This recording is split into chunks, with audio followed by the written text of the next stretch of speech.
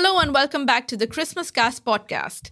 I'm your host Natalia and we're in conversation with Pastor Jeremy.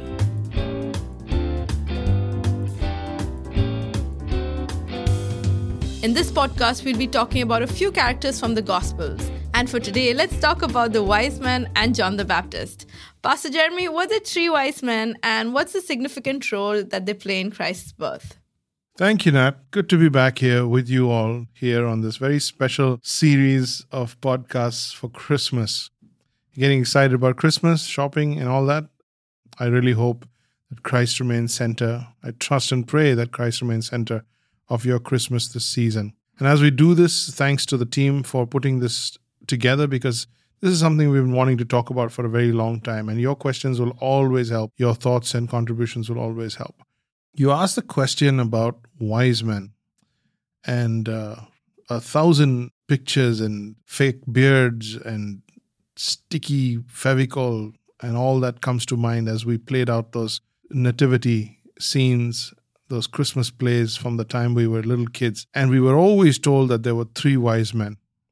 The truth of the matter is that there were a lot of wise men that came in. And by wise, we mean learned men, educated men, and these people had come from the east of the then Jerusalem. So we are basically talking about nobility, people who were rich, people who were affluent, who had access to education, access to science, access to information. These are people who were both nobility as well as well-off. They were learned as well as influential. This is in stark contrast to the other audience that the news of the Lord Jesus spread to, which is the shepherds. The shepherds in their day were, in fact, the nobodies. So you had the nobilities and the nobodies of that day. But I want to pick that up in another podcast. Today we are looking at wise men, and they brought three types of gifts. One was gold, which represented the majesty and the regality and the kingship of Christ, royalty. Another gift that they brought was frankincense, which symbolized divinity and worship and everything connected to religious practices, basically worship. And then the third they brought was myrrh, which is a painkiller. And it was also something that was used to embalm those who were dead. So it kind of foreshadowed the death and burial of the Lord Jesus Christ. Weird gifts to bring to a baby, but these are the three gifts. And because there are three gifts, and the three characters in the nativity play, we didn't know what to give others if we had a fourth. We just boiled it down to three. So over the years, we've just decided that there were three wise men. Someone was so convinced about it, they wrote, "Carol, we three kings." But there were many. There were several of them. You do not want to miss the prophecy that from the Old Testament, that people will come from all over to pay homage to the future Messiah. And unbelievers, or rather Gentiles, will validate the birth of the Messiah through science, which is at that time the star and their positioning of the star. They believed that a special star was formed in the sky whenever royalty was born. So putting all that together, there was validation outside of the nation of Israel, outside of general tradition. The gifts, like I said, was pretty significant. And then there's Herod's reaction. If you have Herod, who's the king at that time, and he's so perturbed by the fact that Jesus is born, it can't be really about Jesus, but more again about the mob, about the mentality of the people. And the influence of these wise men. I mean, these guys probably had the greatest number of followers in the Twitter age, right? These are the people who were the opinion leaders, and they basically formed public opinion by their wisdom and by their statements. And if they go around saying that Jesus is the king or that Jesus is born king, then that puts him in a lot of trouble. So Herod goes to work in destroying all the children that were born during and around the time of Jesus. So that should give you quite an idea of how important the statement and the weight of the testimony of the wise men were. Did you get that? The statement, the testimony of the wise men, that's how heavy it was. It was so heavy that the king, the sovereign at the time, took it seriously that these wise men had come to see Jesus. It's not just a nativity scene that all types of people came. It's not just that the nobility and nobodies came, but that these witnesses actually made a difference even to the political scene at that time. So the Gentile recognition was a very major aspect of Christ's birth. You'll find this narrative in Matthew chapter 2, verse 1 to 12, or all of that chapter really. And not everybody, takes the whole wise men thing seriously, but they are very significant to the story in terms of the fulfillment of the Lord Jesus' birth. John the Baptist played a crucial role in the events surrounding the birth, life, and ministry of Jesus Christ, right? Yeah, he was absolutely significant, and this is on several levels. One, prophetic. Second is the role he himself played as the one who would make the path straight. And the third one was the baptizer of Jesus, as he points to Jesus as the Lamb of God. These three very major roles. One is the prophetic role, which is that Elijah was to come back in some different form. So someone was to come in the spirit and force of Elijah. Elijah was a powerful, powerful prophet, and he had done some amazing work, and his work formed the opinion, formed the direction of the nation of Israel, and he set things in motion for the coming years. But scripture prophesied that someone would come in the spirit and in the power of Elijah. And Jesus ratifies that it is John the Baptist who was that person. So John the Baptist was the person to come in the spirit and power of Elijah.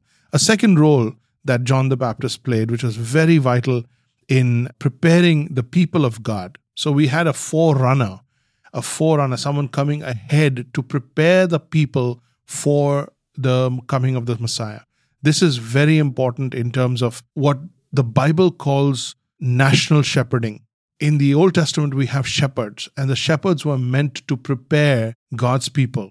Pastors today are meant to prepare God's people for the coming of Christ. These are the roles that God has given them. And John the Baptist came as a lone voice in the wilderness, crying out, saying, "Prepare ye the way of the Lord. Make your path straight. Get right with God." So all of you call him John the Baptist. And the reason you do that is because he did this. He prepared the nation of Israel by bringing them to repentance. And repentance was demonstrated in that baptism. And many people went out to him. Many went out to him into the wilderness to be baptized and to show their repentance. So the second role was to prepare the nation so that when the Messiah comes, they would be prepared to receive him. He did a great job at it because many did believe, but also many did not believe.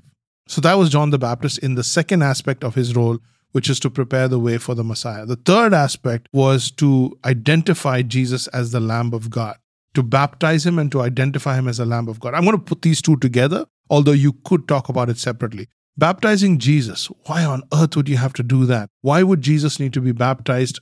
And that too by John the Baptist, his own cousin, his own contemporary in the ministry, so to speak, right?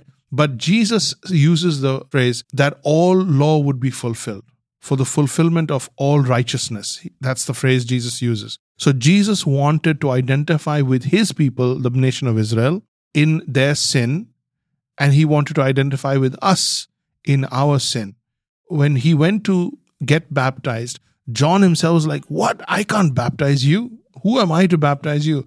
He's like, "Do this because you need to help me. You need to allow me to fulfill all righteousness." That means in all the way, Jesus identifying with his people in death and in baptism and whatnot. So Jesus gets baptized, and who's the one who baptized Jesus? Well, John the Baptist. And he has that vital, significant and honorable role of baptizing Jesus. He says, "The one whom I don't even deserve to tie his shoelace, I get to baptize him." So he does that.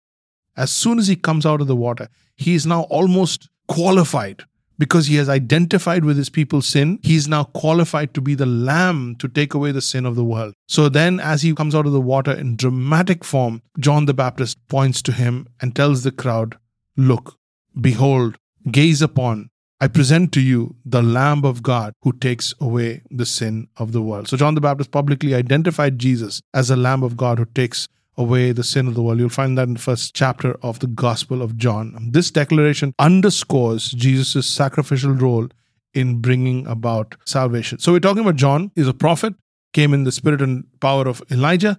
He's also a forerunner to the Messiah. And as he prepares the way for the Messiah, and the Messiah comes in and takes on stage, he disappears. His job is done. And the most famous phrase that he uses is, "He must increase and I must decrease." He saw himself as the best man who steps aside and the glory goes to the groom as the groom receives his bride. And he says his joy is complete in seeing the groom get the glory. That's John the Baptist for you. A very, very powerful story, very powerful character in the story of the Lord Jesus. Interestingly, we've said this before, that he's the only one to have been filled by the Holy Spirit, to have been indwelt by the Holy Spirit from his mother's womb. And this is because he's the only other person who was intentionally born to a purpose. Jesus was born to be the Savior of our sin. John was born to be the forerunner of Christ. So he was brought into the world, albeit through Elizabeth and Zechariah, yet purposeful to be a forerunner for the Lord Jesus Christ. So it was very, very important that he be filled from his mother's womb by the Holy Spirit and his whole life be dedicated and separated for this cause. I'm totally loving the depth this podcast is taking, and I hope you're enjoying it too. Let us know what you've been thinking or talking about by commenting on YouTube or Spotify. Alternatively, you can write to us at pstjeremy@gmail.com, and we'll see you in the next podcast.